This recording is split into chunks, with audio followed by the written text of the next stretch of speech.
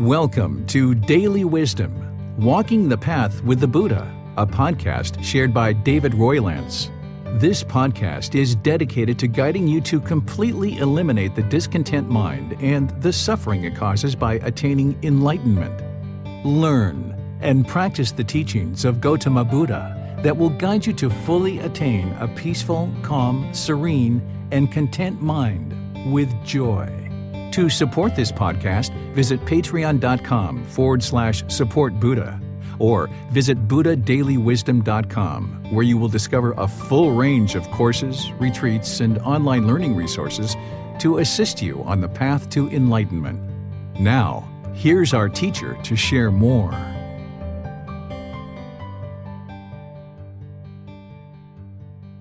Sawadee Ka. Hello and welcome to Daily Wisdom, Walking the Path with the Buddha. Today is our Pali Canon and English study group where we study the words of the Buddha. This is our program where we come together to explore volumes 2 through 13 of this book series titled The Words of the Buddha, The Path to Enlightenment Revealing the Hidden. We're closing out this program for the remaining few weeks of going forward because on January 28th, we're going to be restarting from the very beginning. We're in book 13, which is titled Generosity. And today we're exploring chapters 51 through 60. So we only have a few more classes left and we'll actually be completely finished with this entire book, the entire book series, and the entire run through of the Pali Canon and English study group using this set of books.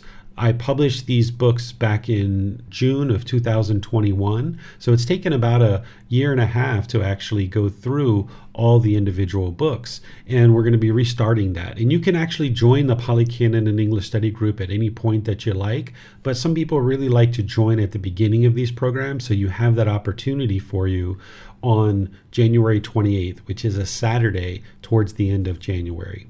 So I'd like to welcome all of you to our class today because the way that we do our classes, we start typically with a meditation, then we go into reading the individual chapters, and then after we read the chapters, then I'll share teachings around that chapter and then open up to any questions that you guys might have. If you're participating in Facebook, YouTube, or in Zoom, you can ask questions by putting that into the comment section. In Zoom, you can raise your hand electronically. If you're watching this on any of the replays, you can also ask questions through putting those into Facebook. You can send a private message, and you can even schedule personal guidance. But if you ever make your way from the replays into the live classes, then you can actually ask questions live.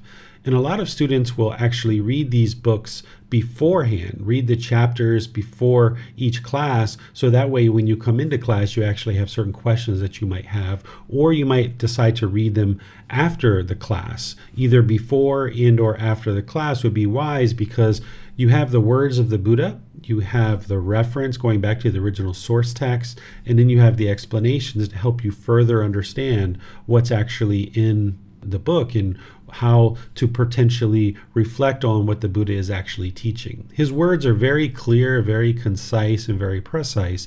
You'll have no issues understanding exactly what it is that he's teaching, but it really helps to have somebody with experience to guide you through, and that's what my explanations are helping you to do, is helping you to understand what it is that you can draw out of his words, but you're not relying on that solely. You're actually spending time to reflect on your own thoughts and what it is that you're understanding about these chapters as well.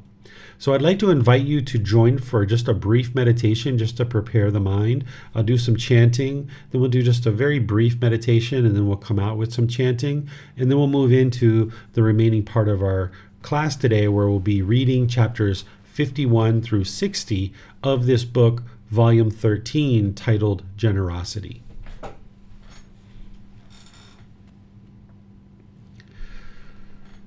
Arahang Samma Sambuddho Mahakava Bhutang Mahakavanhang Apivateyami Savakato Mahakavata Tammu Dhammang Namasami.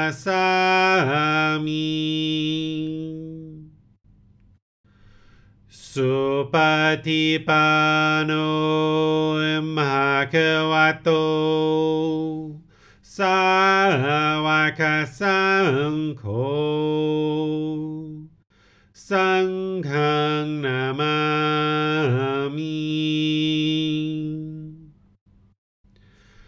Namo Tassa Bhagavato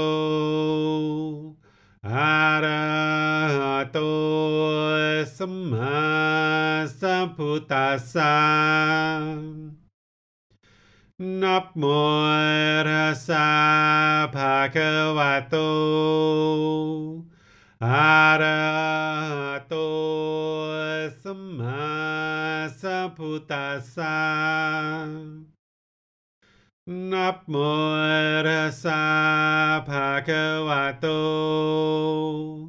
Arahato Samma Sambuddhassa. Iti piso Bhagava Arahang Samma Sambuddho Vichacharanang Samuro Sakato Rokavito Anutero Purisa Dhammasati Satatawa Manusanam Bhoto Bhagavati.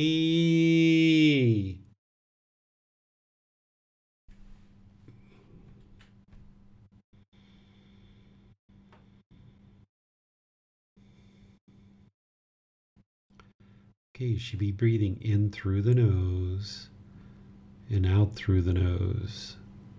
Here you're just establishing the breath. The breath is the present moment.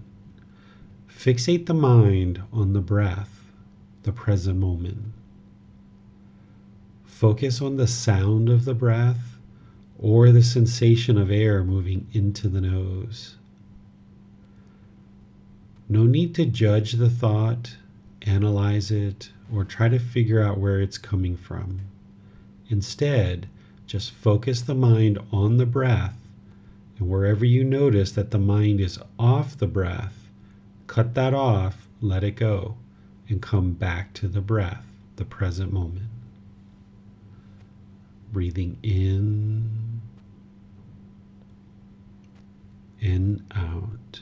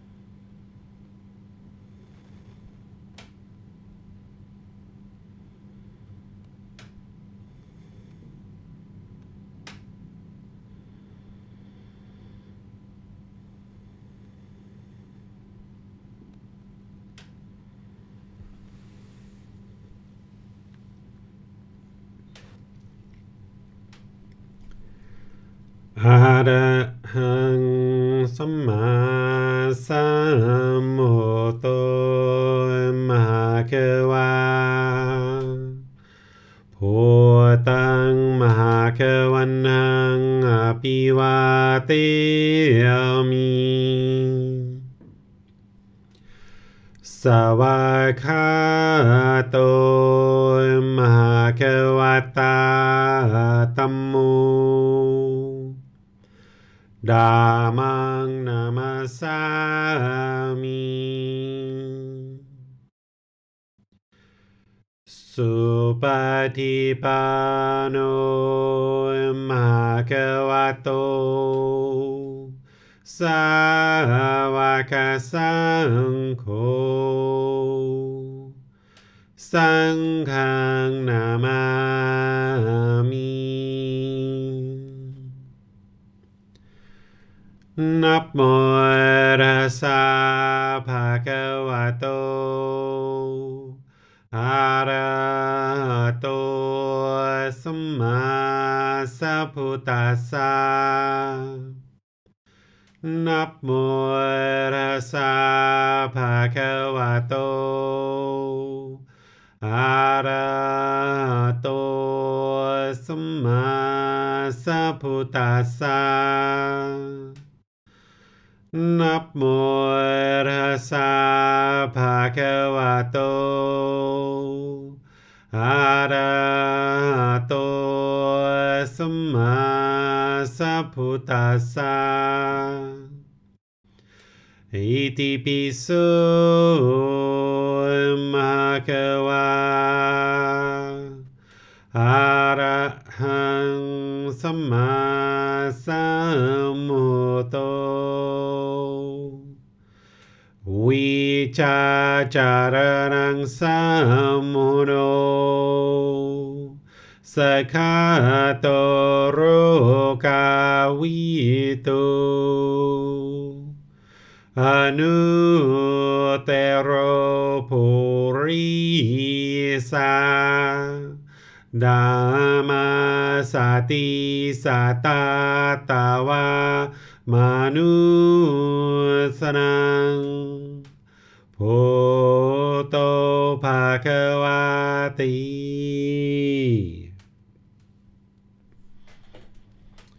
Okay, that's just a short little meditation just to kind of prepare the mind for our class today. Just doing a brief guidance just to kind of help a little bit. But most of the people who are learning in this program already are doing meditation, so you don't really need much guidance from me. So what I'm going to do is just turn things over to all of you in order to open up for the actual class where there'll be somebody who reads a chapter, then I'll share teachings around that chapter, then open up to any questions that you guys might have. You can put those into Facebook, YouTube, or Zoom, or you can raise your hand electronically in Zoom and ask any questions that you like. So I'll just go ahead and turn things over to all of you guys. Yes, thank you, sir. Would you be so good as to share the screen with the chapters, sir? Sure. There you go. Thank you. I'll read chapter 51, Recipient and the Fruit of Giving, First Discourse. Then, knowing that the perfectly enlightened one had consented, Sachaka, the Nigantha's son, addressed the Lichavis. Hear me, Lichavis. The ascetic Gautama, together with the community of good monks, has been invited by me for tomorrow's meal. You may bring to me whatever you think would be suitable for him. Then, when the night ended, the Lichavis brought 5 ceremonial dishes of milk rice as gifts of food. Then Sachaka, the Nigantha's son, had good food of various kinds prepared in his own part, and had the time announced to the perfectly enlightened one. It is time, Master Gautama, the meal is ready. Then, it being morning, the perfectly enlightened one dressed, and taking his bowl and outer robe, he went with the community of monks to the park of Sachaka the Nigantha's son, and sat down on the seat made ready. Then, with his own hands, Sachaka the Nigantha's son served and satisfied the community of monks headed by the Buddha with the various kinds of good food. When the perfectly enlightened one had eaten and had put his bowl aside, Sachaka, the Niganta's son, took a low seat, sat down at one side, and said to the perfectly enlightened one, Master Gotama, may the merit and the great meritorious fruits of this act of giving be for the peacefulness of the givers.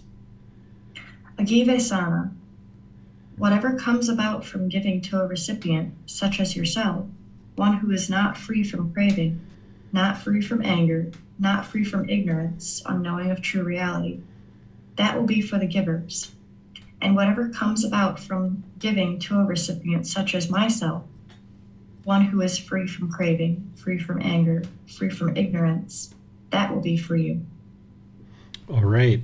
So thank you, Miranda. This is a chapter where we're getting quite a bit of story about what's actually transpiring before the Buddha actually starts to share teachings, because this was very common during his lifetime that people would invite him to a certain place. They would feed him, take care of him, give him the things that he needed to sustain his life. And then he would share whatever teachings that were needed and that people asked questions about. So here, right away, after he's done eating, there's this discussion about merit, essentially, is this production of merit and who actually is going to receive that merit. And here the Buddha is saying anybody who makes an offering to someone who's not free of craving, anger, and ignorance, in other words, someone who's not enlightened, if they're making an offering to that person, then those people are getting that merit. They're getting the benefit of that offering. And then people who are making benefit to the Buddha, they're getting the benefit of making the offering to the Buddha. So in this story, what transpired is people in the countryside basically gave food to this one individual, and then that one individual then offered food to the Buddha. So the people who gave the food to this one individual that ultimately got handed over to the Buddha, they received a certain amount of benefit of eliminating craving, desire, attachment through making this offering.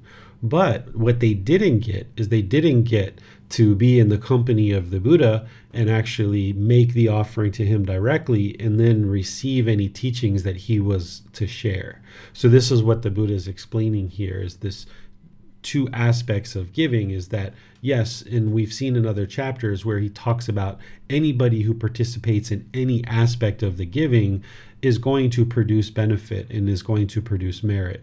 But I've also shared with you that one of the significant benefits that an individual receives through making an offering, particularly to someone who is either enlightened or close to enlightenment, and surely in making an offering to an actual Buddha, this means that you're coming in close contact with an actual Buddha or an enlightened being or someone who's very close to them, to enlightenment. So what you're receiving for that is, yes, you're receiving the benefit of eliminating craving, desire, attachment, and cultivating wisdom, but what you're also receiving is that production of merit, where you're now able to see the continuation of these teachings, you're able to cultivate the wisdom, and your contribution to a Buddha or someone that is enlightened or close to enlightenment is going towards the continuation of these teachings. It's helping you because you're helping you to eliminate craving, desire, attachment. It's helping those people who choose to continue to learn with those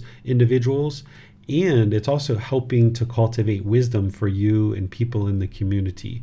But the direct recipient of that is going to be the person who is in the company of the individuals that are sharing the teachings. Here, the people who didn't actually come to see the Buddha, they're not actually getting the benefit of cultivating that wisdom. And that's what he's talking about here.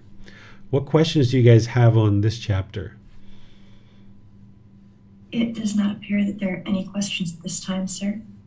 Okay. Would you like me to read the even numbers, Miranda? Yes, please, sir. Thank you. Okay. So chapter 52, it's titled Recipient in the Fruit of Giving, Second Discourse. Monks, when it is new, cloth made of bark fabric is ugly, uncomfortable, and of little value. When it has been worn, cloth made of bark fabric is ugly, uncomfortable, and of little value.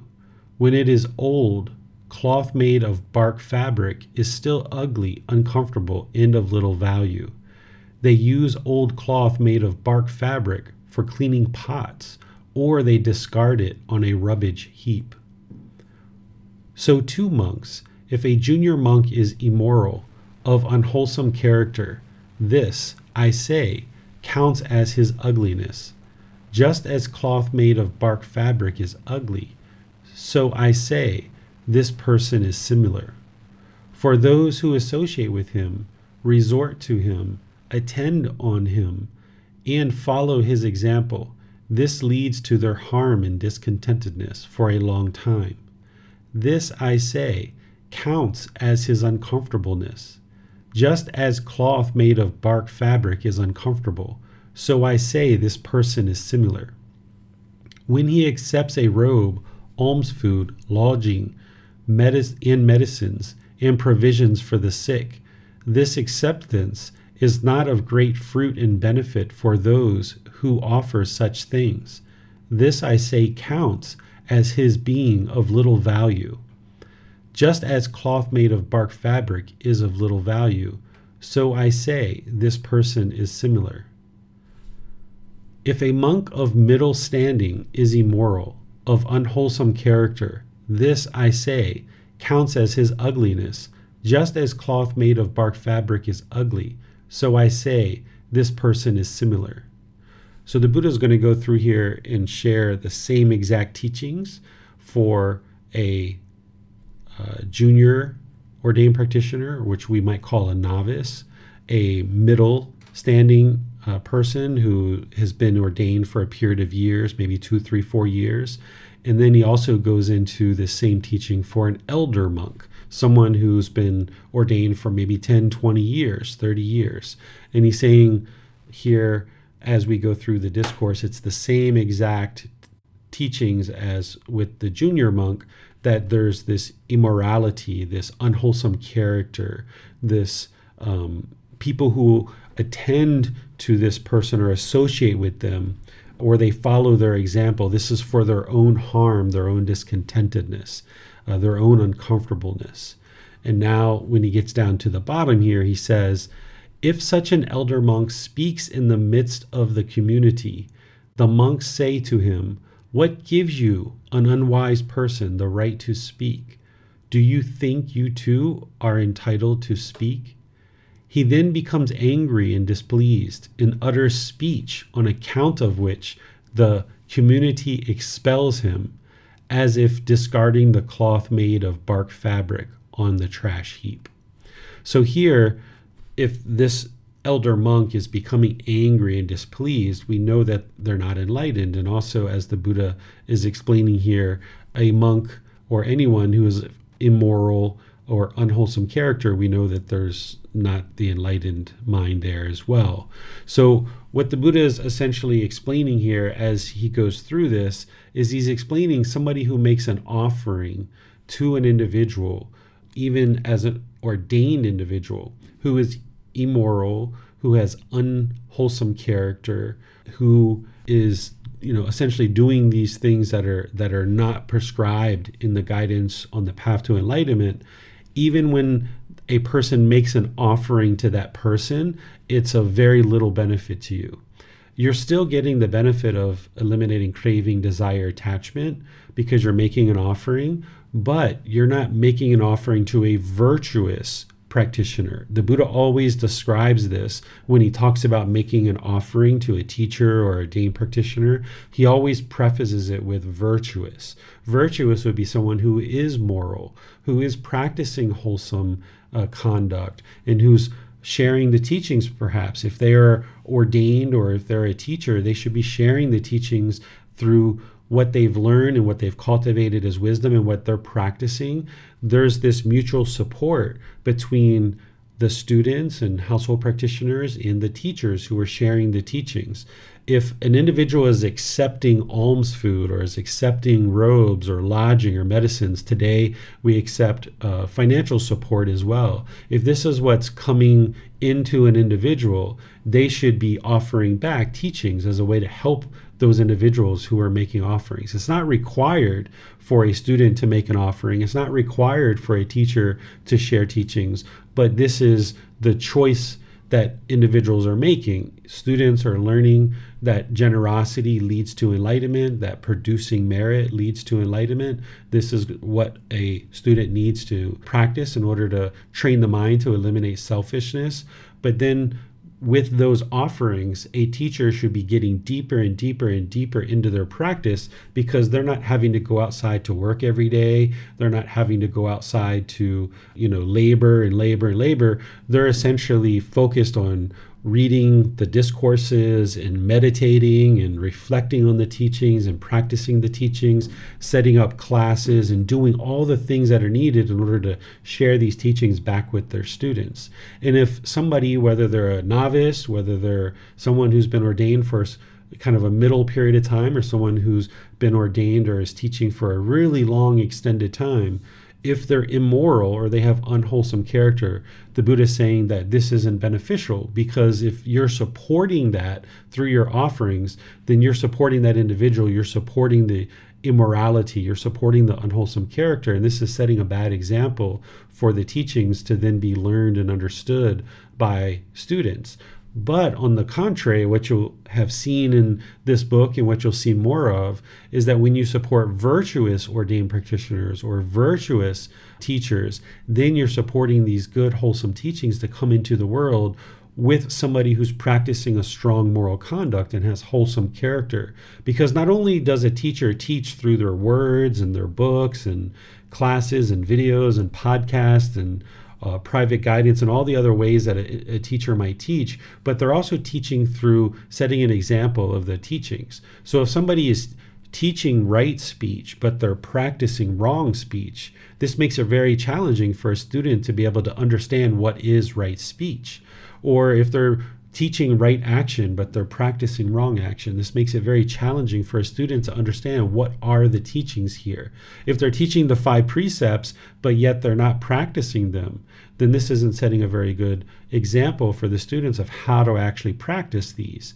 But on the contrary, if somebody is teaching the 5 precepts and they're practicing those, they are teaching right speech, right action, and other teachings, and they are practicing those, then not only are the students learning through the words and all the books and all the things that a teacher might be sharing, but they're also learning through that teacher's actions and the way that they conduct themselves in the world. And this actually has a much bigger impact to the students understanding how to practice these teachings through setting a good example and being a good role model.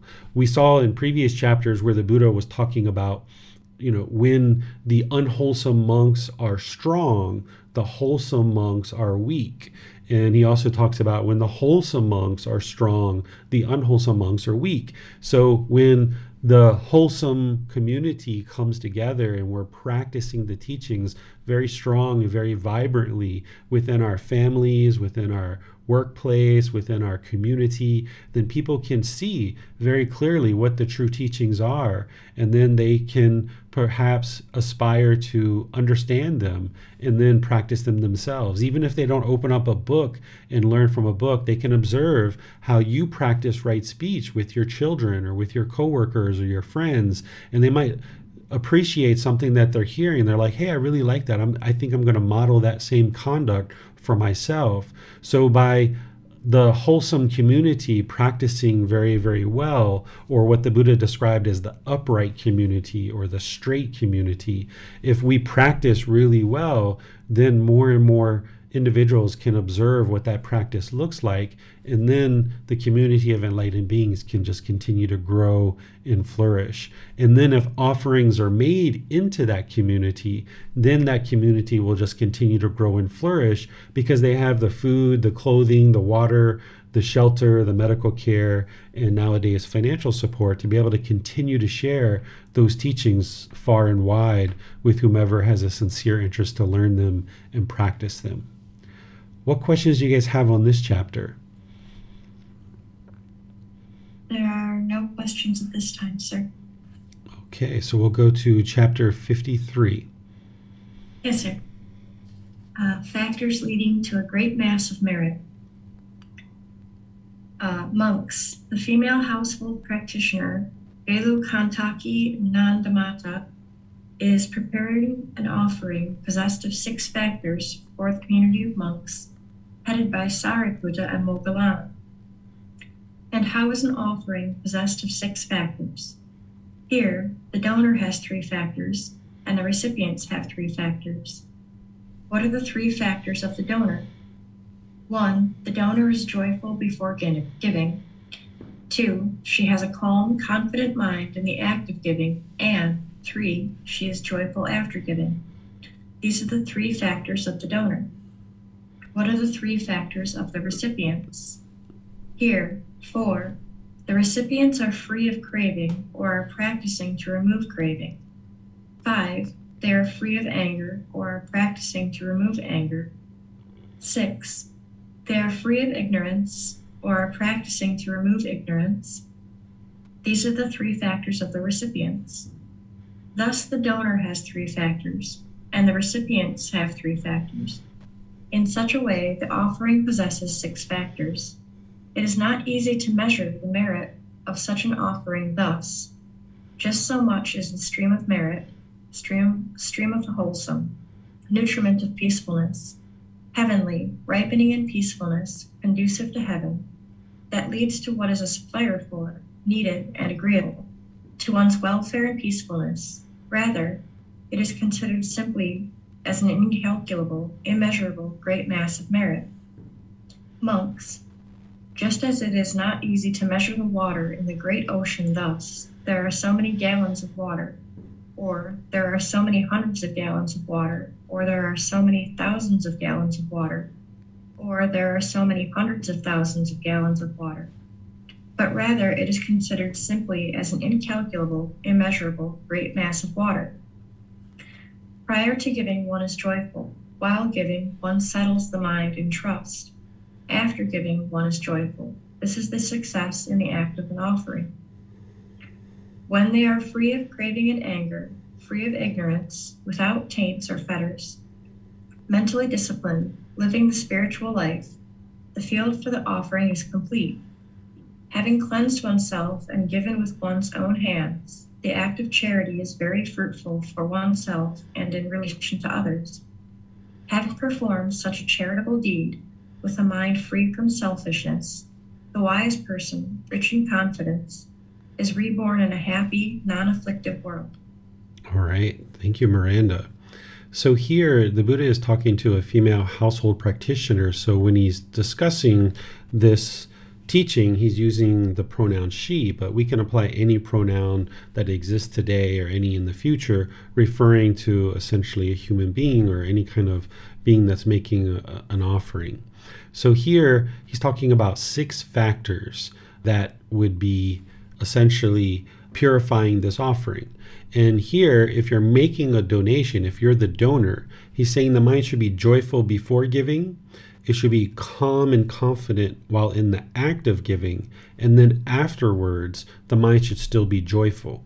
Essentially, what he's describing here is ensuring that you don't have remorse when you're actually giving an offering. Sometimes at the end of an offering, you might feel like, oh, I didn't give enough. I should have gave more. Then maybe the mind didn't spend time ahead of time thinking through your offering, and now afterwards there's this remorse that maybe I should have given more. But then you can also get to the end of an offering and feel like, oh, I gave too much. I shouldn't have given that so much. I'm not going to have food or money for myself or my family. So this is the remorse that can sometimes be experienced through making an offering. But if you put your thoughts together about what type of offering you would like to make and the quantity of the offering that you would like to make, now you can be joyful before you ever give that you've put some thought into the offering, and you know with 100% certainty, like, yes, I can share this offering and it's not going to cause harm to me, it's not going to cause harm to anyone else. I'm freely able to give this to somebody else and let them to use it, and for the benefit of the community to continue to share these teachings. So there can be this joy before actually giving in the mind, not because of making the offering, that would be a conditioned feeling, but just the joy can be maintained in the mind. Because what joy is it's this delight or this quality of mind, this unconditioned gladness, where the joy is not based on any condition. Instead, it's just there, that the mind can reside continuously joyful, not based on the condition of making an offering or the quantity of offering, but it can just be joyful regardless of what the offering is. So now the mind can maintain that unconditioned joy. And then while giving, instead of feeling like this person is so high above you and oh my goodness, I've got to make this offering to this person and they're so high above me, or I'm so high above this person, they're so poor, let me give them something, they're such a low person, they need this offering or what have you. Instead, the mind can be calm and confident while making this offering, that you don't have to put yourself above or below others. There's not this anxiety or fear that comes into the mind. And then after the offering, the mind can still be joyful. And if you've practiced this type of giving where you've experienced joy before giving, you've been calm and confident in the act of giving, and there was joy afterwards, then this is the middle way. This is where the mind can maintain its stability and its steadiness. Whereas if you're not experiencing that, then there's something off in the way that you're making your offering, in the way that you're preparing your offering, and you would like to look at that more closely. Then the Buddha gives some guidance on the type of individual to make an offering to. Here he shares in a different way than he normally shares. He usually shares making offerings to virtuous ordained practitioners or virtuous teachers. That is someone who's practicing good, wholesome moral conduct. Well, in order to practice good, wholesome moral conduct, they need to be working on the elimination of craving, anger, and ignorance, or the unknowing of true reality. These are the three unwholesome roots, or the three fires, the three poisons. And here he's saying someone who's either free of craving, anger, and ignorance, which means they're actually enlightened if somebody's completely free of that. And then the other option is somebody who's practicing to remove craving, or practicing to remove anger, or practicing to remove ignorance. So if you know that somebody's constantly learning with their teacher, even though they're teaching, they might be constantly learning with their teacher. They might be reading the sutras, they might be learning the discourses, they might be working on eliminating craving through practicing breathing mindfulness meditation and generosity themselves. They're working to eliminate anger. You very rarely see them angry, or that when they are angry, they know that and they cut it off right away. These are all indications that somebody's working to remove craving, anger, and ignorance. But if you saw somebody who is sharing these teachings and they're willingly smoking cigarettes, they're hitting animals, they're aggressive and hostile and bitter to their students or other people around them, this isn't someone who's actively working to eliminate craving, anger, and ignorance, and it would be unwise to support that. So the Buddha is saying here to look for somebody who's free of craving, anger, and ignorance, which means they're enlightened. You wouldn't see any discontentedness whatsoever. Or they're working to remove craving, anger, and ignorance. And the Buddha shares in other parts of his teachings some kind of shortcut ways of trying to discern this for yourself, because sometimes it can be somewhat of a challenge for someone who hasn't studied these teachings deeply to be able to discern whether somebody is enlightened or if they're working to eliminate craving, anger, and ignorance.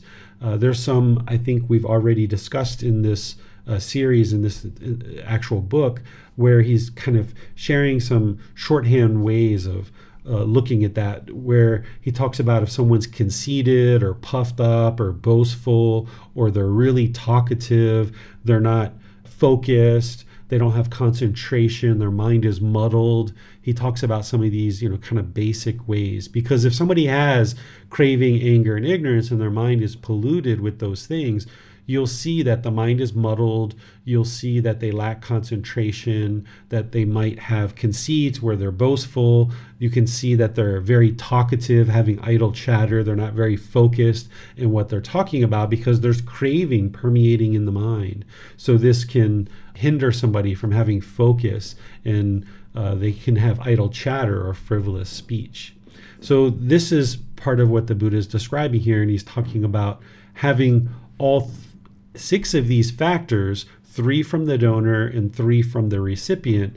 The amount of benefit that is experienced because of this is basically incalculable, unmeasurable, immeasurable. It's a great mass of merit. And then he kind of summarizes it down here towards the bottom. What questions do you guys have on this particular chapter? Yes, sir. On YouTube, Tonka asks, my daughter offered to drive me to a place, and while I am grateful, at the same time I don't want to complicate her day. Would it be wise to just accept the offer, or to say I could bus as well? Yes. So the wise thing to do is, if somebody is making you an offering and they're offering to practice generosity, the wise thing to do would be to accept it. There are certain situations where you're not going to accept it, right? Like if, somebody offered you cocaine or heroin or something like that, you're not going to accept that. Or if you know for yourself that you're not going to go to that place, if somebody's offering to take you to that place, you're like, oh, I'm not going to that place, then you wouldn't accept that offering. But if you're declining an offering because you think it's going to burden somebody else, you're trying to get inside that person's mind, and you're not able to do that. You need to accept face value that if somebody's making an offering, they've already made the decision in their mind that this is something that they would like to offer. If you second guess that and you say, oh, no, I don't want you to take me because I don't want to burden you, but they already made the offer, right? This is something that I see in Western culture, that the person tries to figure out what's going on in the other person's mind, assuming that this person doesn't really want to make you this offering. They're just doing it to be nice or kind, and therefore we have to decline the offer. And that's the way to show politeness, is to decline the offer. And there's other variations of this too.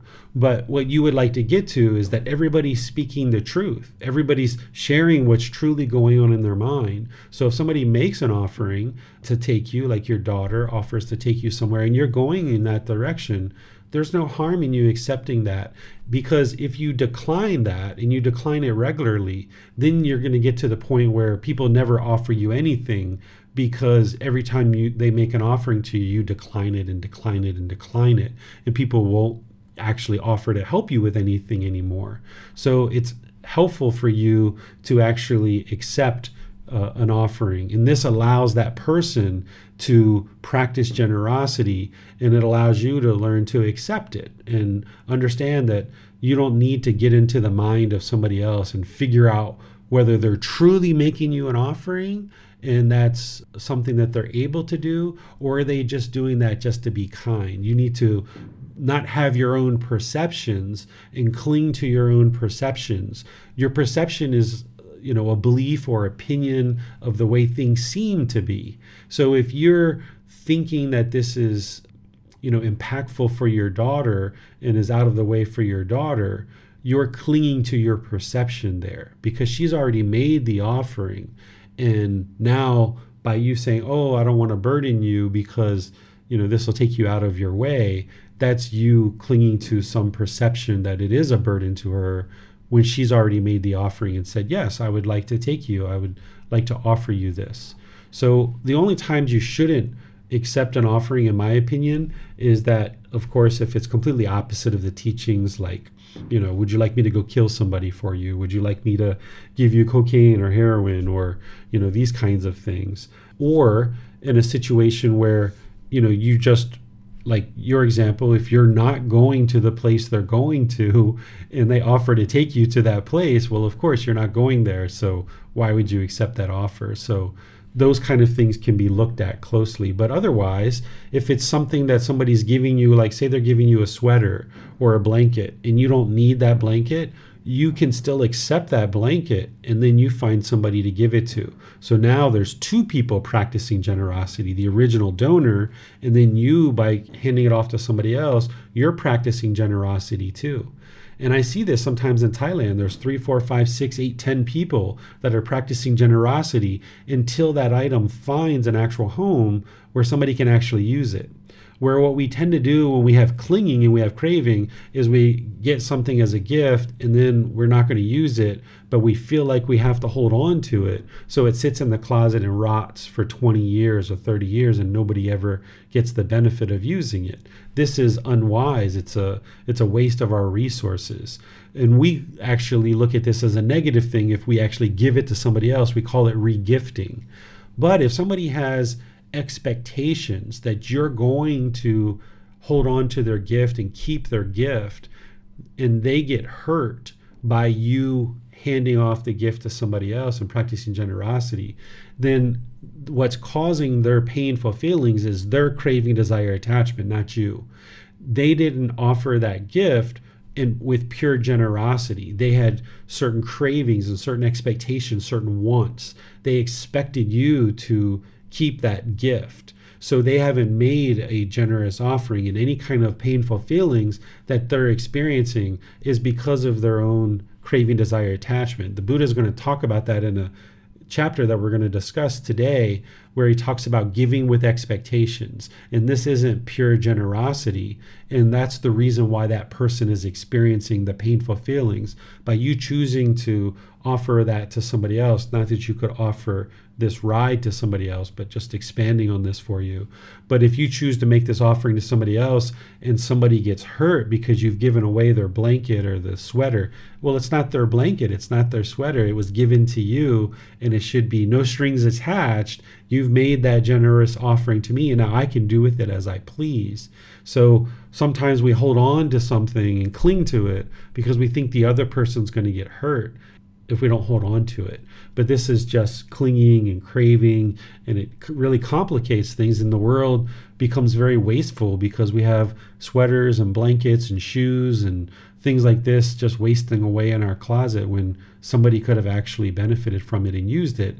And there could have been 3, 4, 5, 6 people experiencing generosity as this item gets offered to multiple people along the line. There's lots of benefit. Here, the Buddha is talking about this immeasurable and incalculable benefit of just one person making an offering to another.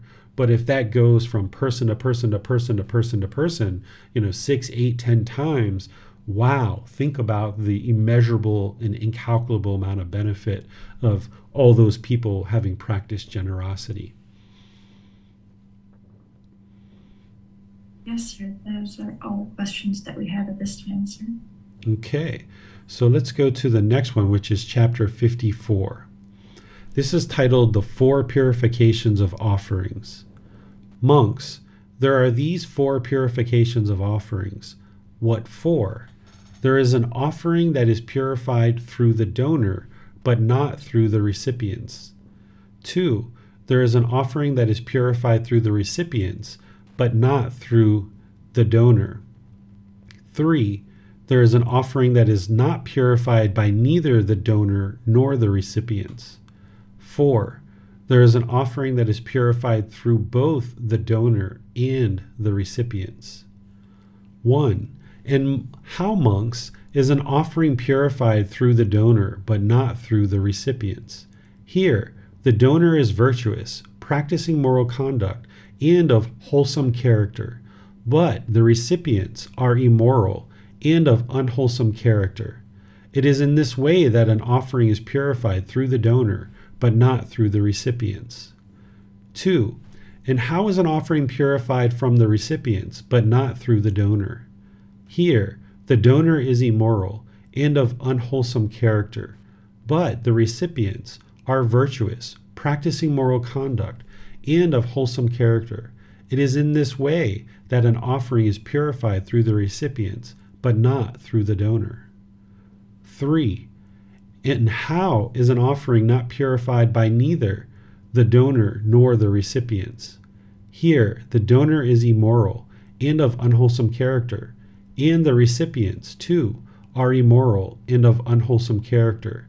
It is in this way that an offering is not purified through neither the donor nor the recipients. 4.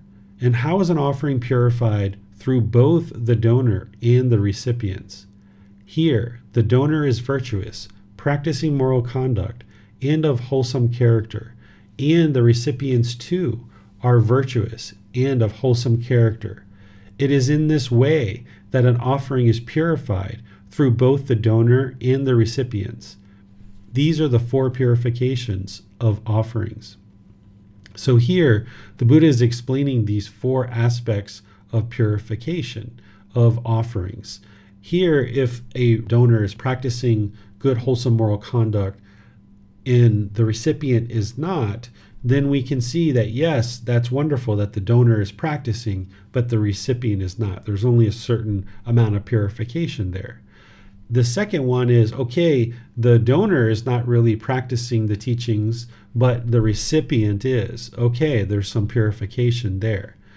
And then the offering of not purified by neither the donor nor the recipient. Neither one of these people are actually practicing the teachings of good, wholesome moral conduct or wholesome character. And then the Buddha is talking here about where both the donor and the recipient are both practicing the moral conduct and wholesome character as well. This is what the ideal situation would be, but there's also these other variations as well. What questions do you guys have on this chapter? There are no questions at this time, sir. Okay, so we'll go on to the next one, which is 55. Yes, sir. And then Bonya has offered to read chapter 55 for us. Wonderful. Okay. Chapter 55. Why is one gift not of great fruit and benefit while the other is? Venerable sir, why is it that one gift is not of great fruit and benefit while the other is? Here, Sariputta, someone give a gift with expectation with a bound mind, looking for rewards. He give a gift, thinking, having passed away, I will make use of this. He give that gift to an ascetic or a Brahmin, food and drink, clothing and vehicle, garland, scent and ointment, bedding, dwelling, and lighting.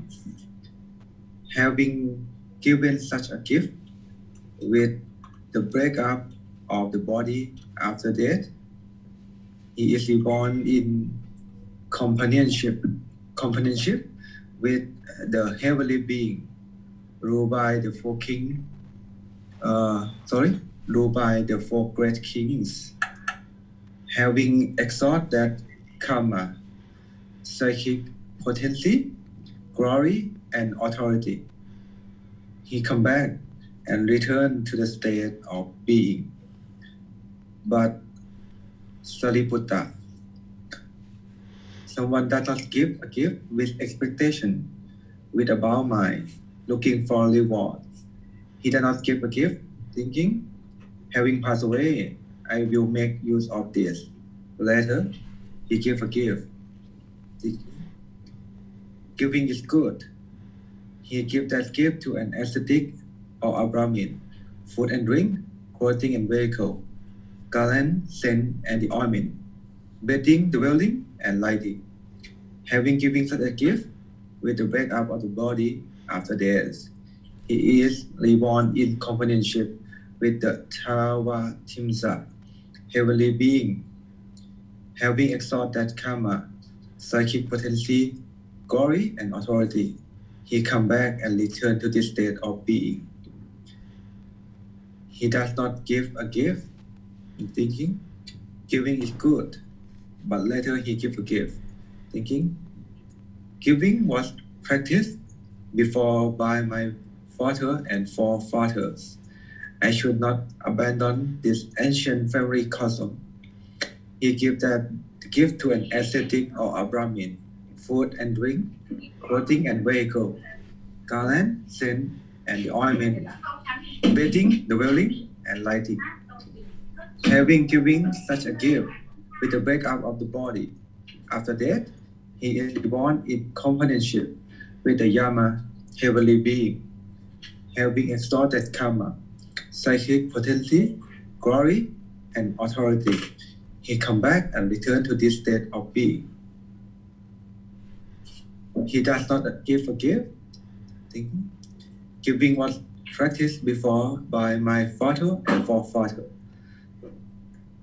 I should not abandon this ancient family custom, but rather he give a gift. I cook. These people do not cook. Is it right that I who cook should not give to those who do not cook? He give that gift to the ascetic or a Brahmin, food and drink, food and vehicle, garland, scent, and ointment, bedding, dwelling, and lighting. Having given such a gift with the breakup of the body, after that, he is reborn in the companionship with the Tusita, heavenly being, having exalted with karma, psychic potency, glory, authority.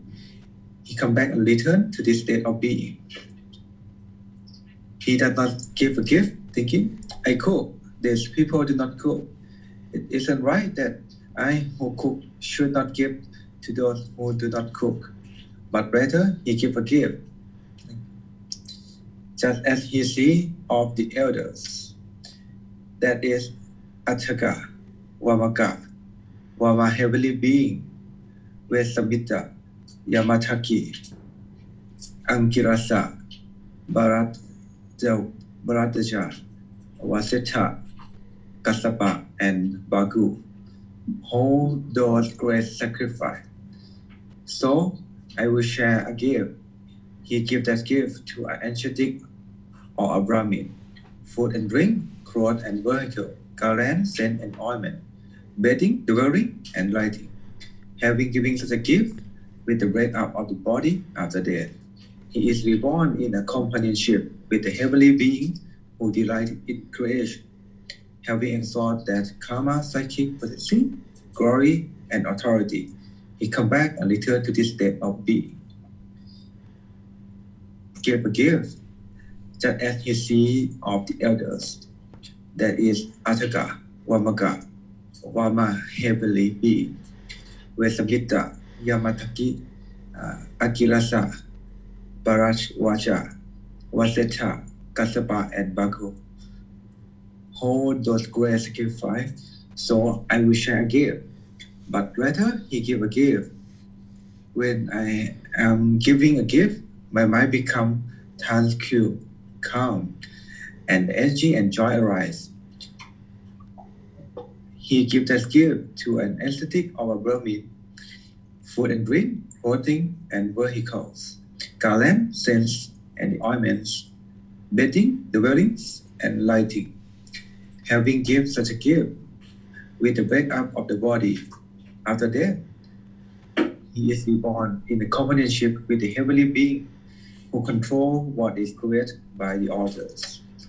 Having exalted that karma, psychic potency, glory, and authority, he come back and return to this state of being. He does not give a gift. When I am giving a gift, my mind becomes tranquil, and energy and joy arise. But rather, he gives a gift. It is an enchantment of the mind, an accessory of the mind. He gives that gift to an ascetic or a Brahmin, food and drink, clothing and vehicles, garlands, scents, and ointments, bedding, dwellings, and lighting. Having given such a gift with the breakup of the body after death, he is reborn in a companionship with the heavenly being of Brahma's company. having exhaust that karma, psychic potency, glory, and authority. He does not come back and return to this state of being. This Sariputta is the reason why a gift given by someone here is not of a grateful and benefit. And this is the reason why a gift given by someone here is of a grateful and benefit. All right. Thank you so much, Bunya. I think that might be her husband, Shamay. All right. Thank you for reading. So here, the Buddha is talking about, how do you not receive benefit from a certain gift? And then how do you receive benefit from a certain gift? And here at the very beginning, someone giving gifts with expectations. There, the Buddha describes it also someone with a bound up mind, looking for rewards. Here, this person giving a gift, they're not going to get the benefit of eliminating craving, desire, attachment. That's the number one benefit of practicing generosity, is eliminating selfishness, this craving, desire, attachment. The mind is holding on. Well, if someone's giving a gift with expectations, with a bound up mind looking for rewards, then there's still craving, desire, attachment. I'm only giving this gift because I want these certain things to happen. They're not eliminating craving, desire, attachment. That's why there's no benefit there. And then he talks about down here some more other situations where somebody is not getting benefit. And then he talks about ultimately, by the time he gets down here, he talks about somebody who is getting benefit. He talks about that someone's making this offering in order to enhance the mind and benefit the mind. Here it is here. This is where somebody's receiving the benefit, because they understand that the whole reason why they're making this offering is to eliminate craving, desire, attachment. They're making an offering without any expectation of anything in return. They have no strings attached. There's no cravings, desire, attachments. It's just, I would like to make this offering. Here you go. This is for you. And whatever that person does, you're completely fine with that. The mind's joyful before giving, calm and confident while giving, and joyful after giving. There's no expectations of what should or shouldn't happen with that gift once it's handed to the person. So that would be the way to ensure that you're not having expectations, is that you're fully letting this thing go, whether it's food, water, clothing, shelter, medical care, financial support, or what have you. You're just letting go. And that's how the mind gets this enhancement, or there's this accessory to the mind. This is how you get benefit of eliminating craving, desire, attachment. What questions do you guys have on this chapter?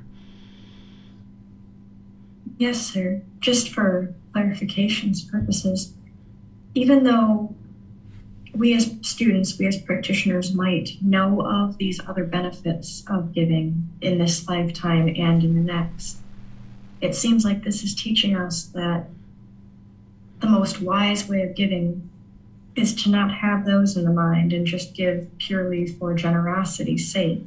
Is that the correct way to be looking at this teaching, sir? 100% true. That the Buddha is going to teach the natural laws of existence. He's going to teach the natural law of karma, so that as you're making offerings and you start seeing all these benefits that you know and attribute, like, wow, those things are happening because of this generosity, but you're not making the offerings because you're wanting those things to occur, but you need to be able to see the natural law of karma so clearly, inside and out, backwards and forwards, in order to get to enlightenment, because you need to navigate this natural law and make only wise decisions that are producing wholesome results in order to get to enlightenment. You need to purge all your unwise decisions that lead to unwholesome results. And one of the unwise decisions is making a gift with expectations or wanting something to occur. This is going to cause the mind to be bound up, as the Buddha describes. And now when you make that offering, you're not getting the actual full benefits of the offering. So even though you know that these other beneficial things are occurring, and they will occur, the mind should be devoid of that and not even interested in that. You're only making the offering just for pure generosity of, here you go, here's the offering, done with it, and you know that you need to make offerings in order to train the mind to eliminate selfishness, and you need to eliminate craving, desire, attachment. So that's the whole reason why you're doing it. And then there's going to be all these other benefits, and the Buddha talks about more of those benefits as you go here in this book. He explains what these different benefits are, and some of those benefits are improved rebirth. And again, that's not what you're interested in. That's not what you're looking for. You're interested in enlightenment. And if you fall short of that for any reason, you know that, okay, if I'm practicing generosity, there can be this improved rebirth. But still, one needs to continue to practice to get to enlightenment. So the goal would be to go ahead and do that work now in this lifetime and be done with it all. It's wonderful. Thank you, Sid. You're welcome. It does not appear there. Oh, I see. Thomas asks, what other things can be considered generosity without offerings? If I am kind to someone, is that generosity? You can think of this as generosity, but you still need to give certain things like food, water, clothing, medical care, shelter, financial support, things like this. If you were only being kind and that's it, then you're not really practicing generosity. I tend to think about generosity in these terms, is that it's giving and sharing more than is strictly required in any particular situation. So you're not required to do anything in this world but die. That's the only thing that we're all required to do. So anything above and beyond that in this definition of giving and sharing could be potentially generosity. I think of even smiling as generosity. And these are like little things that you might need to do just to get started. Then you might move to opening a door for somebody, right? That's sharing your time, effort, energy, and resources more than is strictly required in any one given situation. But ultimately, where you're going to get the most benefit is where you're giving and sharing certain objects, because this is what the mind tends to hold on to. So if you feel that your mind is attached to your clothing, for example, so you got this big wardrobe of clothing and you really take great pride in cultivating this wardrobe, well, it would be wise for you to start giving away some of those articles of clothing in order to train the mind to let go. Or if you notice that you're really attached to money, then providing some donations would be really helpful for you. Or if you notice that you're really attached to your time, say you're a business person and you really value your time a lot, well, you need to perhaps consider donating your time and practicing generosity through donating your time in certain ways. These are all ways that you can do that. Some things that I do is I give blood about every 3 months. This is something that I do, and this not only helps to practice generosity, but it also helps to practice non-self too, because while you're getting the blood coming out of the arm and you're maybe looking at it, you can understand like, yeah, this is not mine. It doesn't belong to me. This body is not mine. So that can be really helpful for the mind. There's many different things that you can be doing to practice generosity. Kindness can be considered one of those, but you would like to go way far above and beyond just kindness. Yes, thank you, sir. Those are all the questions that we have at this time. All right. So, chapter 56. Is this for me or for you? This would be for you, sir, but this is that longer chapter. Okay. If you'd want to see that. Let's see, how many pages is it? Yeah, I can read the whole thing if you like. Okay, thank you, sir. Okay, so the title here for chapter 56 is Recipient and the Fruit of Such Gift. Here, Ananda, by giving a gift to an animal, the offering may be predicted to repay 100-fold. By giving a gift to an unwholesome ordinary person, the offering may be predicted to repay 1,000-fold. By giving a gift to a virtuous, practicing moral conduct, ordinary person, the offering may be predicted to repay 100,000-fold.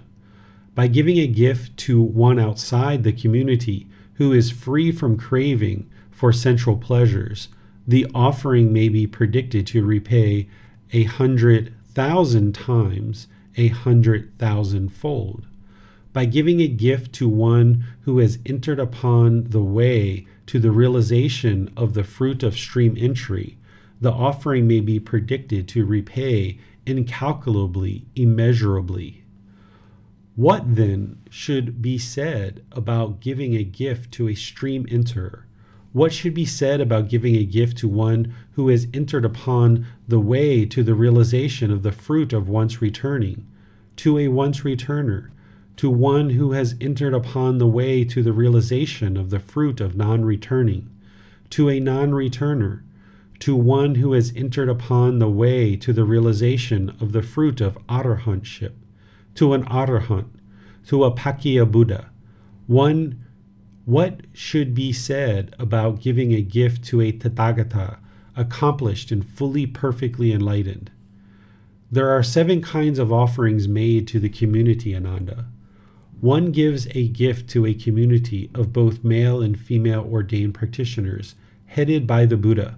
This is the first kind of offering made to the community.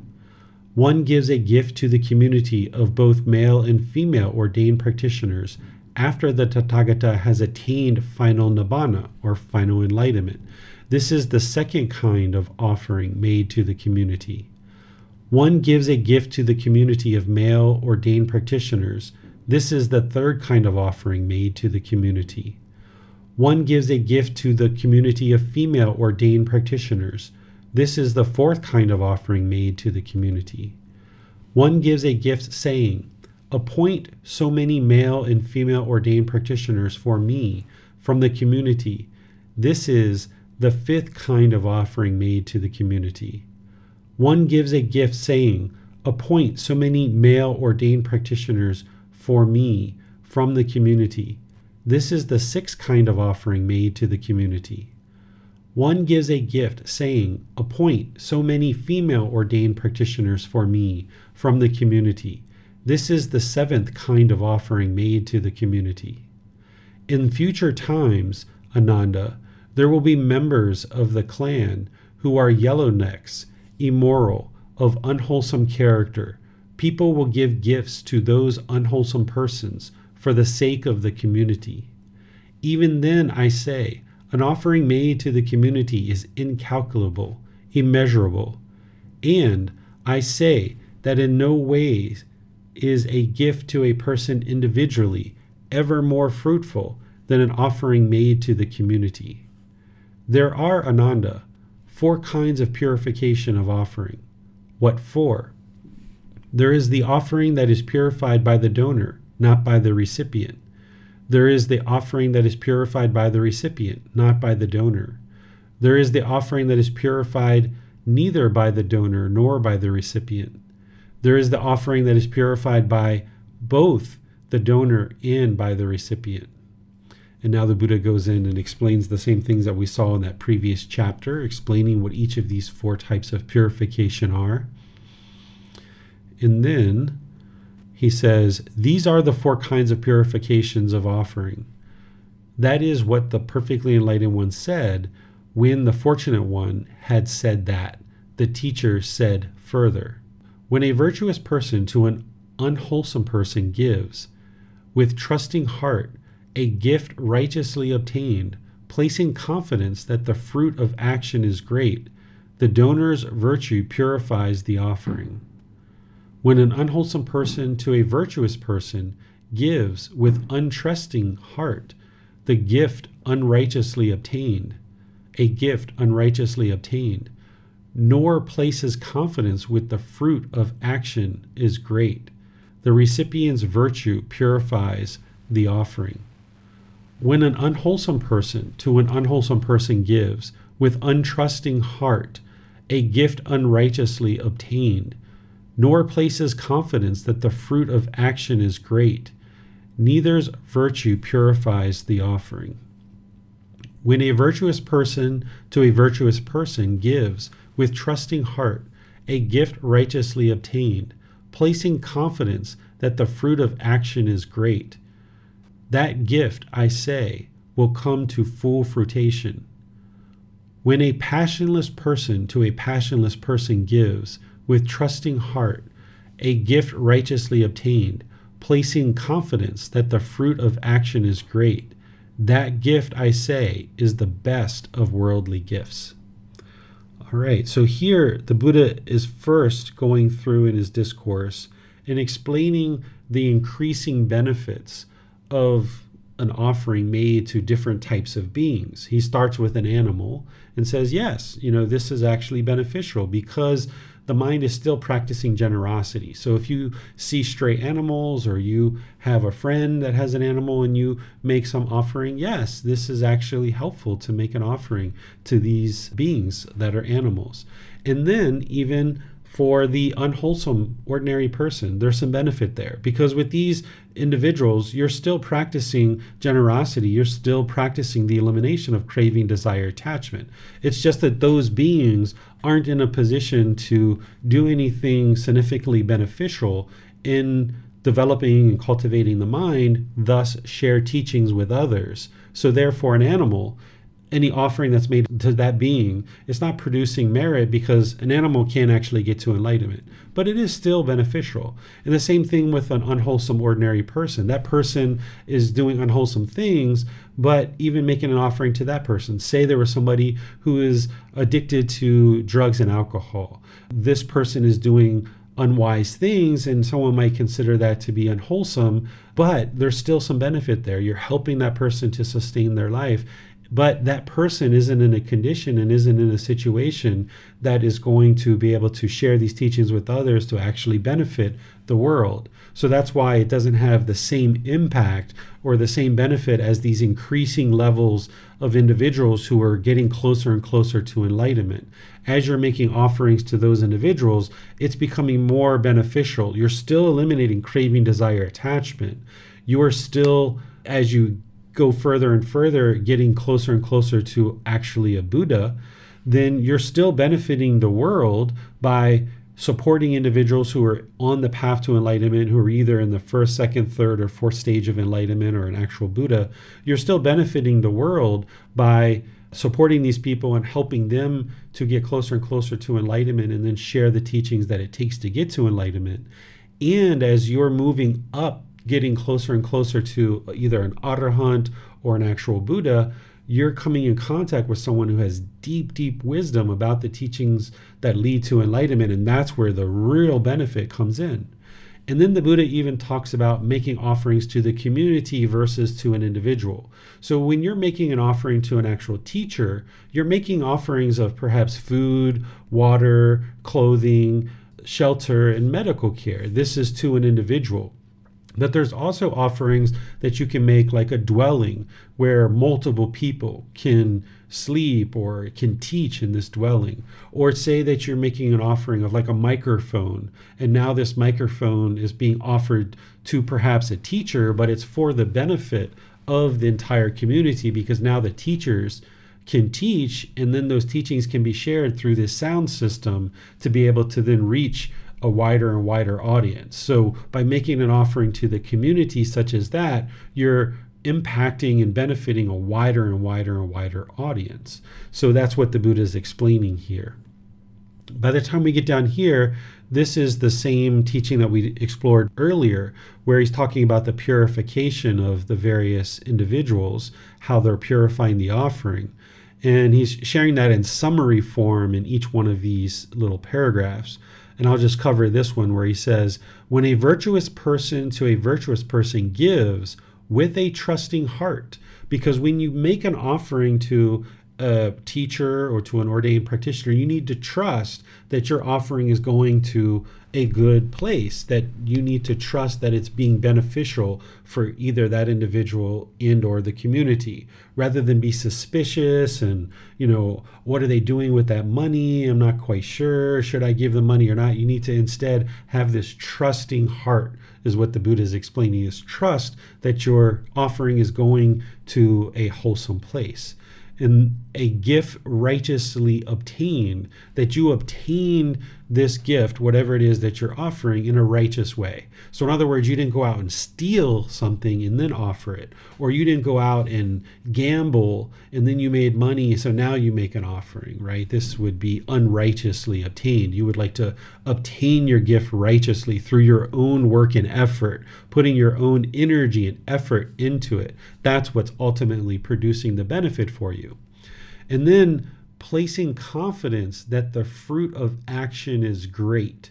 What the Buddha is talking about here is the natural law of karma, of cause and effect, that the benefit of cause and effect, or that this natural law of existence, having confidence that yes, you can see the truth of this natural law of karma, of cause and effect, or action and result. You have pure confidence that you can see this with your own eyes, and you know that there's absolutely this great benefit of performing the action of giving and practicing generosity. And you can see your mind gradually becoming less and less selfish. This is what he's talking about here. He says that gift, I say, will come to full fruition because both the donor and the recipient are both virtuous. The offering has been made with a trusting heart. The gift has been obtained righteously. And there's this confidence that, yes, you can see the action of giving is actually creating this result of less and less craving in the mind. Therefore, you should see more and more peacefulness and joyfulness coming into the mind, less and less discontentedness. But then he shares here, when a passionless person gives to another passionless person. What he's talking about here is somebody who's without craving, desire, attachment. When he talks about passion, we usually think about passion in a positive way. Like when we talk about romantic love, like there's so much passion to be in love with this person or to have intimate contact with this person. That's just craving, desire, attachment. That's all that is. And we oftentimes associate passion and love together. This is actually the misunderstanding of the unenlightened mind. This is the unknowing of true reality. This is how craving, desire, attachment masquerades as love, where people think that this passion that they feel is the actual love. And then when that passion is gone, they feel like the love is gone. But what actually has occurred is they had craving, desire, attachment for a period of time. But that craving, desire, attachment isn't permanent. It's going to burn out like a fire. It's going to extinguish. And now when that craving, desire, attachment is gone, if you associate that passion you felt as being the love, and you might say that passion is gone, I no longer love this person, therefore I need to go find another partner. And this is where people move from partner to partner to partner to partner, never actually being in a solid, stable relationship that is long-term with longevity, because they're misunderstanding what true love is. They're associating the craving, desire, attachment, or that passion with being the love, when in reality, it's just craving, desire, attachment. It's not actually true love, love without attachment. So here, what the Buddha is saying is when a person without craving gives to another person without craving, essentially these people are enlightened, right? These two people are enlightened and they're still practicing generosity with each other. They're doing that with a trusting heart, with a gift that has been righteously obtained, and they're placing confidence in this natural law of karma, of cause and effect. The Buddha is saying this is the best gift of all, right? Because there's been this gift from one enlightened being to another enlightened being. Because when there's lots and lots and lots of enlightened beings in the world, this is really amazing for the entire world, because now the teachings can permeate in the world and be shared, far and wide. And the very best gift is when two individuals who are enlightened can come together and they can share generosity and practice generosity with each other. The Buddha is saying this is the absolute best of all worldly gifts. What questions do you guys have on this chapter? It does not appear that there are any questions at this time, sir. All right, so let's go to the next chapter, which is chapter 57. Yes, sir. Persons who are worthy of gifts. First discourse. Monks, this assembly is free from unbeneficial speech. This assembly is free from idle chatter. It consists purely of heartwood. Such is this community of monks, such is this assembly. Such an assembly as is worthy of gifts, worthy of hospitality, worthy of offerings, worthy of respectful salutation, an incomparable field of merit for the world. Such is this community of monks, such is this assembly. Such an assembly that a small gift given to it becomes great, and a great gift greater. Such is this community of monks, such is this assembly. Such an assembly as is rare for the world to see. Such is this community of monks, such is this assembly. Such an assembly as would be worth journeying many leagues with a travel bag to see. Such is this community of monks, such is this assembly.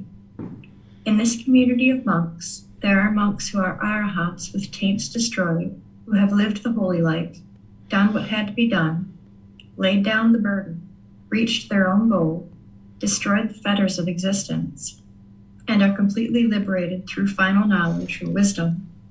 Such monks are there in this community of monks. In this community of monks, there are monks who, with the destruction of the 5 lower fetters, are due to reappear spontaneously in the heavenly realm, and there attain final nibbana, final enlightenment, without ever returning from that world. Such monks are there in this community of monks. In this community of monks, there are monks who, with the destruction of 3 fetters and with the fading of craving, anger, and ignorance, are once returners, returning once to this world to make an end of discontentedness. Such monks are there in this community of monks. In this community of monks, there are monks who, with the destruction of the 3 fetters, are stream enterers, no longer subject to hell, bound for liberation, headed for enlightenment. Such monks are there in this community of monks. In this community of monks, there are monks who reside devoted to the development of the 4 foundations of mindfulness: body, feelings, mind, and mental objects. Such monks are there in this community of monks. In this community of monks, there are monks who reside devoted to the development of the 4 right kinds of striving, right effort, of the 4 bases for spiritual power, also known as mental power: initiative, energy, mind, investigation, of the 5 sense bases: eyes, ears, nose, tongue, body, of the 5 powers: confidence, energy, mindfulness, concentration, and wisdom, of the 7 factors of enlightenment: mindfulness, investigation, energy, joy, tranquility, concentration, equanimity, of the Noble Eightfold Path. Such monks are there in this community of monks. In this community of monks, there are monks who reside devoted to the development of loving kindness, of compassion, of sympathetic joy, of equanimity, of the meditation on unattractiveness of the body, of the perception of impermanence. Such monks are there in this community of monks. In this community of monks, there are monks who reside devoted to the development of mindfulness of breathing, or breathing mindfulness meditation. All right. Thank you, Miranda. So the Buddha is saying a lot here. He's essentially laying out individuals that are worthy of gifts. And this is the first discourse. There's other discourses where he shares more detail, but these are just some of the details. It's not the only detail of persons who are worthy for gifts, but it's just the first discourse. There's other teachings around this topic as well. So here he's giving a list of things to look for in terms of who you choose to make offerings to. And he talks about this as heartwood. Heartwood is like the core of the tree.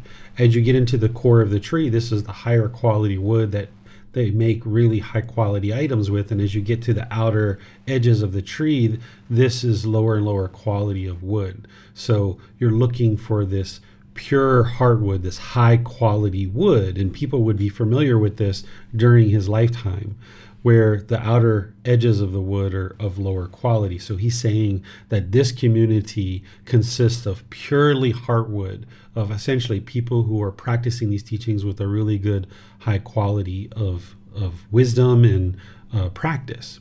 And he goes through all the various aspects of things to look for in individuals who are practicing well. And remember, you're not judging, you're not looking down, you're not trying to determine who is wholesome and unwholesome. You're trying to make a wise decision about who do I make this offering to.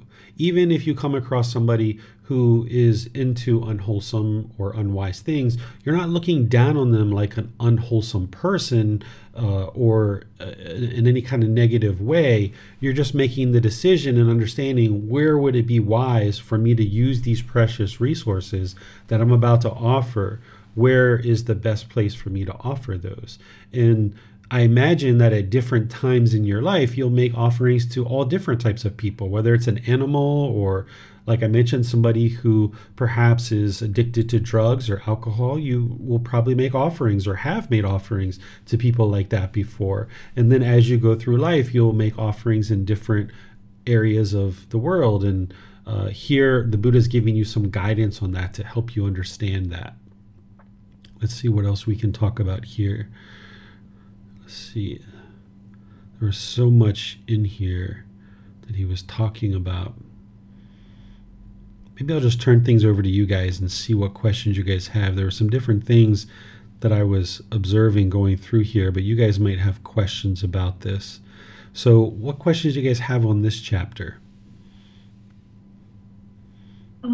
There are no questions on this chapter right now, but Thomas did have a question for the previous chapter. Okay, let's go ahead and look at that one then. Yes, sir. When you were talking about love without attachments, we were teaching about that. He asks, what is fundamental in Buddha's teachings for long life relationships, sir? Okay, so there's a lot of teachings around that. And Thomas, since I know you, we've talked just recently, and you're just kind of starting out in the last month of learning these teachings, what I would suggest, rather than me going through this here, is to have you first read Volume 1, Chapter 15. That's where you'll learn about true love, love without attachment.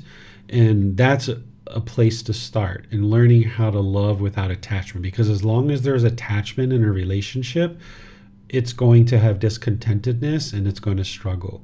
And then once you read that and you're starting to understand that, maybe you ask questions in the Facebook group, maybe you reach out to me privately, maybe you schedule another one of those personal guidance sessions or something like that, and you understand that chapter, then I'll share some other things with you, which I've actually already shared with you a little bit recently when we were talking about practicing generosity. And he talks about this. The Buddha talks about practicing generosity in relationships, particularly amongst life partners. He talks about having kind words and being polite and respectful to each other and having, warming words, essentially, is what he's talking about. So I can share some of these other details with you, but they all plug into your overall practice of love without attachment, true love. So that's why I would suggest that you start with Chapter 15 and Volume 1 first. And then once you understand that and you've gotten any clarifying questions answered there and you're starting to learn how to put that into practice, then there's other aspects of his teachings that will really help to plug in to that overall practice of true love. Yes, thank you, sir. It does not appear that there are any other questions at this time. Okay, so let's move on to the next chapter, which is 58. Should I read this one? Yes, please, sir. Okay, so the title here is Persons Who Are Worthy of Gifts, Second Discourse. So here the Buddha is going to go into another aspect of people who you would be interested to make offerings to. Monks, these 8 persons are worthy of gifts, worthy of hospitality, worthy of offerings, worthy of reverential salutation, and an unsurpassed field of merit for the world. What 8? The stream enterer, the one practicing for the realization of the fruit of stream entry. The once returner, the one practicing for the realization of the fruit of once returning. The non-returner, the one practicing for the realization of the fruit of non-returning. The Arahant, the one practicing for the realization of the fruit of Arahantship. These 8 persons, monks, are worthy of gifts, worthy of hospitality, worthy of offerings, worthy of reverential salutation, an unsurpassed field of merit for the world, the four practicing the way, and the four established in the fruit. This is the upright community, composed in wisdom and virtuous behavior or moral conduct, for people intent on sacrifice, for living beings seeking merit, making merit that ripens in the acquisitions.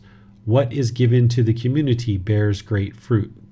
So here, the 8 persons that he's talking about are the 4 stages of enlightenment. Anybody who's in one of those 4 stages, which stream entry is the first stage, once returner is the second stage, non-returner is the third stage, and Arahant is the 4th stage where the mind is actually enlightened. And if you understand enough about the fetters, which I've taught recently, then you might ultimately get to the point where you can observe whether somebody has eliminated any of these particular fetters, because an individual is not going to tell you that they're actually in one of these stages of enlightenment. There might be people who do tell you that, but you shouldn't regard that as being the truth whatsoever. That if somebody is professing their stage of enlightenment, this is a good indication that they haven't attained that stage of enlightenment. So you would like to cultivate so much wisdom that you're able to discern this for yourself of whether someone is a stream enter or once returner, non-returner, or Arahant. So that's someone who's in one of the 4 stages of enlightenment. And then the other 4 are people who are in the process of attaining one of those 4 stages of enlightenment. That's the 8 individuals that the Buddha says is worthy of gifts, worthy of hospitality, worthy of offerings, worthy of reverential salutations, an unsurpassed field of merit for the world. This merit is generosity that you practiced towards individuals who are in one of these 4 stages of enlightenment, or in the process of attaining one of these 4 stages of enlightenment. That is very beneficial for you in your practice because you're eliminating craving, desire, attachment, which is all generosity is doing that, not just merit. But also you're coming into contact with individuals who are in one of these 4 stages of enlightenment or practicing to experience one of these 4 stages of enlightenment. So that means you're getting the benefit of coming in contact with them and learning teachings. But then the third thing, which is actually the merit and which is actually now classified as merit, is that you're making this offering to these individuals who are actually sharing the teachings and helping them come into the world. So this is why it's unsurpassed field of merit for the world, because you're supporting the people who are in one of these 4 stages of enlightenment, or that they're practicing for the realization of one of those 4 stages. Your offering is now going to the benefit of that individual to be able to then practice deeper and deeper and deeper, getting into their practice, and then ultimately, potentially, actually sharing the teachings if they decide to be a teacher. This would be wildly helpful for many, many beings in the world to have lots of enlightened beings who are sharing the teachings in the world, or even someone who's a non-returner or a once returner or a stream enter. If they're learning from someone who is enlightened and then they're actually teaching, now they can actually be beneficial because they can share what they know, and they're practicing such a moral conduct that they're not going outside of what they know. They're not lying, right? They're not sharing false teachings. But where they get to a point with their students that they don't understand what is next, then if they're learning from a teacher who is enlightened, but there may be a stream enter, a once returner, or a non-returner, now they have a person to go back to and ask for help. It's much more of a challenge for a stream enter, or once returner, or non-returner to share these teachings as a teacher. An Arahant would find it to be very easy to share these teachings if they have the quality of being able to be a teacher. It would be effortless for them to share these teachings.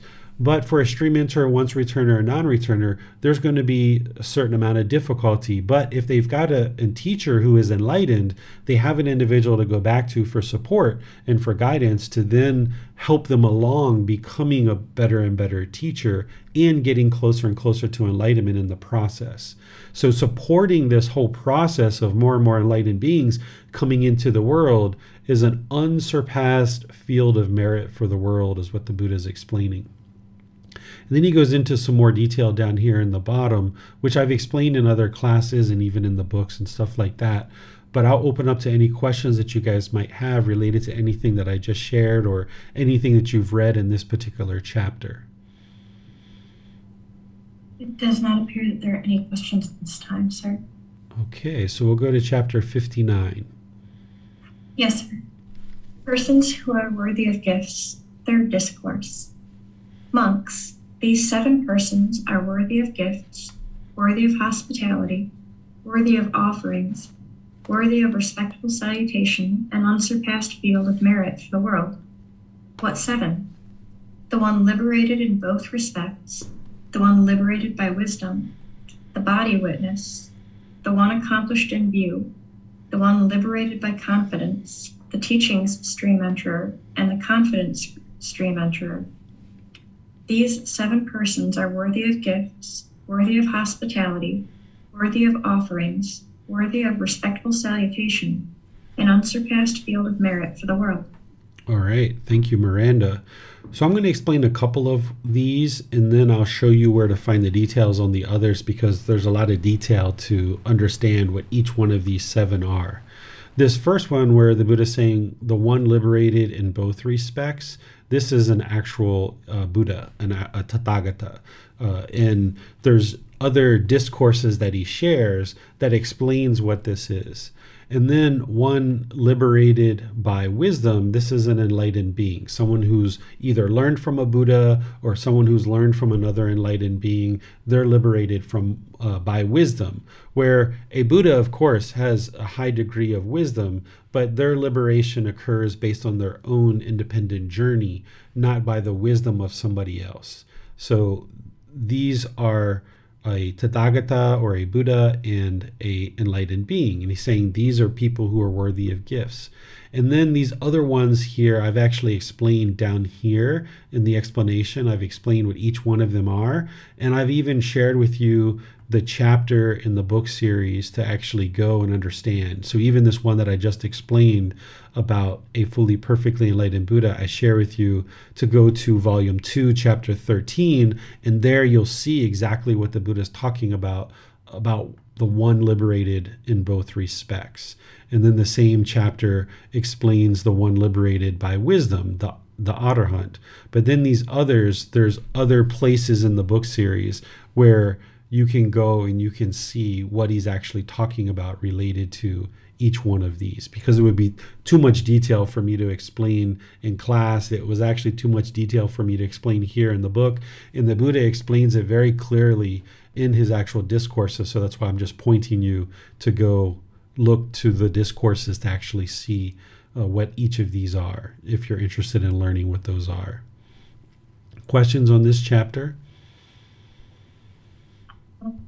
It does not appear that there are any questions at this time. The only question that I had was about the body witness, but in your teachings below, you said that you hadn't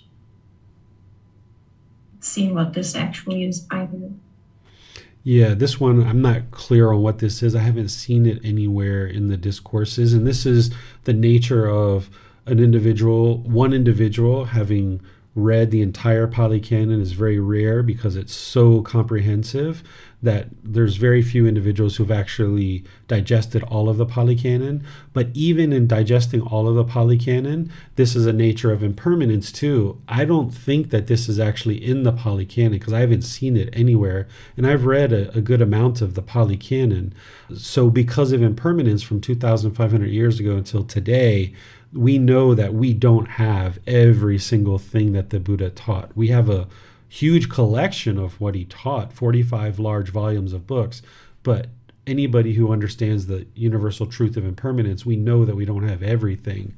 But the good news is that this right here is really minimal in terms of what you need in order to get to enlightenment. If you don't know this, you can still get to enlightenment, because what this is all around is where should you practice your generosity and how should you practice your generosity. And all the other discourses and what we do know are quite extensive and quite detailed on how to practice generosity and who to practice your generosity towards.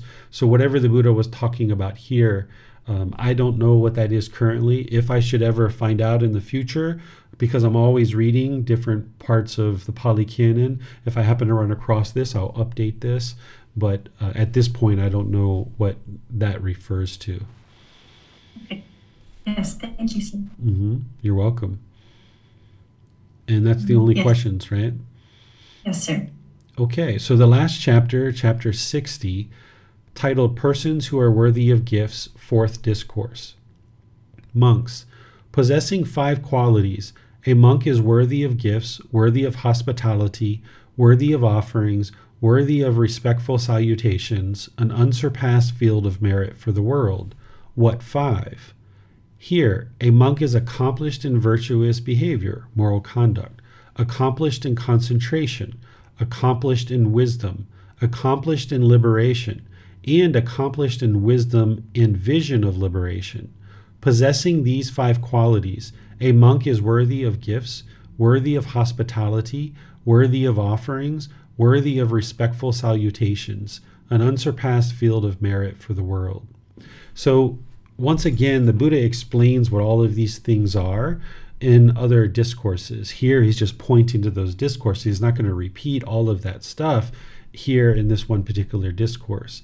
He talks about accomplishment in virtuous behavior or moral conduct. This is essentially the moral conduct section of the Eightfold Path, where there's right speech, right action, and right livelihood. But then there's additional teachings beyond that, where someone is not just practicing moral conduct, but they're accomplished. They're above and beyond just some of those basic teachings that are offered there in the Eightfold Path. Because in the Eightfold Path, for example, around right speech, he only shares 4 aspects of right speech. He talks about one who is not having harsh speech, one who's not lying, one who is not practicing slander, and one who's not having frivolous speech. These are the only 4 aspects of right speech that he shares in the Eightfold Path.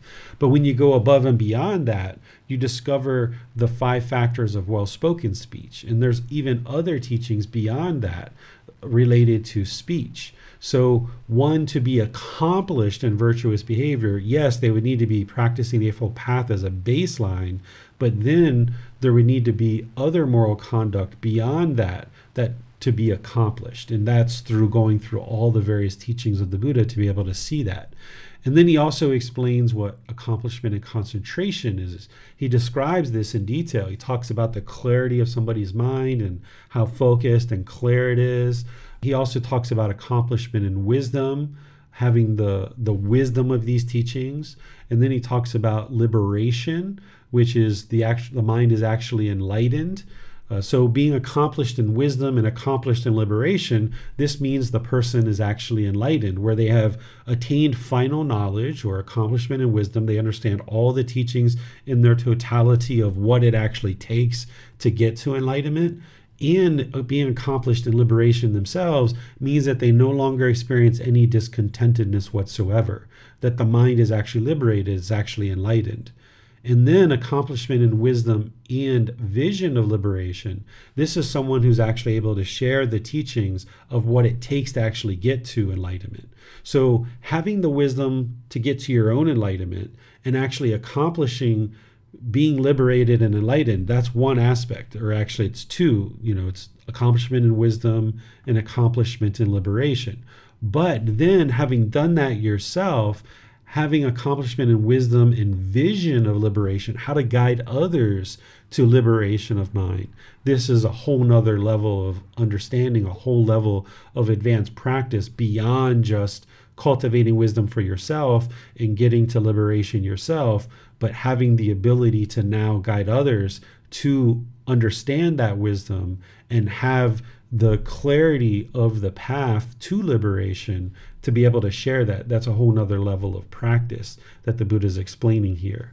So he's saying these 5 individuals, or at least these 5 qualities, this individual having these 5 qualities is worthy of gifts. This would be someone who is surely enlightened and actually sharing the teachings as a teacher. He's saying this person is worthy of gifts, hospitality, offerings, respectful salutation, this unsurpassed field of merit for the world. What questions do you guys have on this chapter? There are no questions at this time, sir. Okay. Hey, there's a firework right at the right time that we ended class. I don't know if you guys heard that. That was good timing.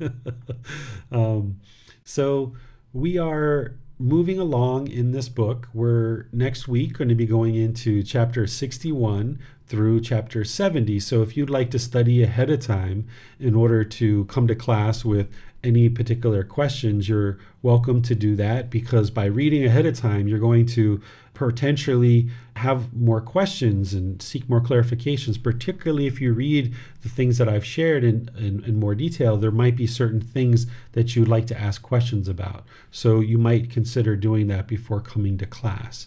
So we're going to be covering chapters 61 through 70 next Saturday.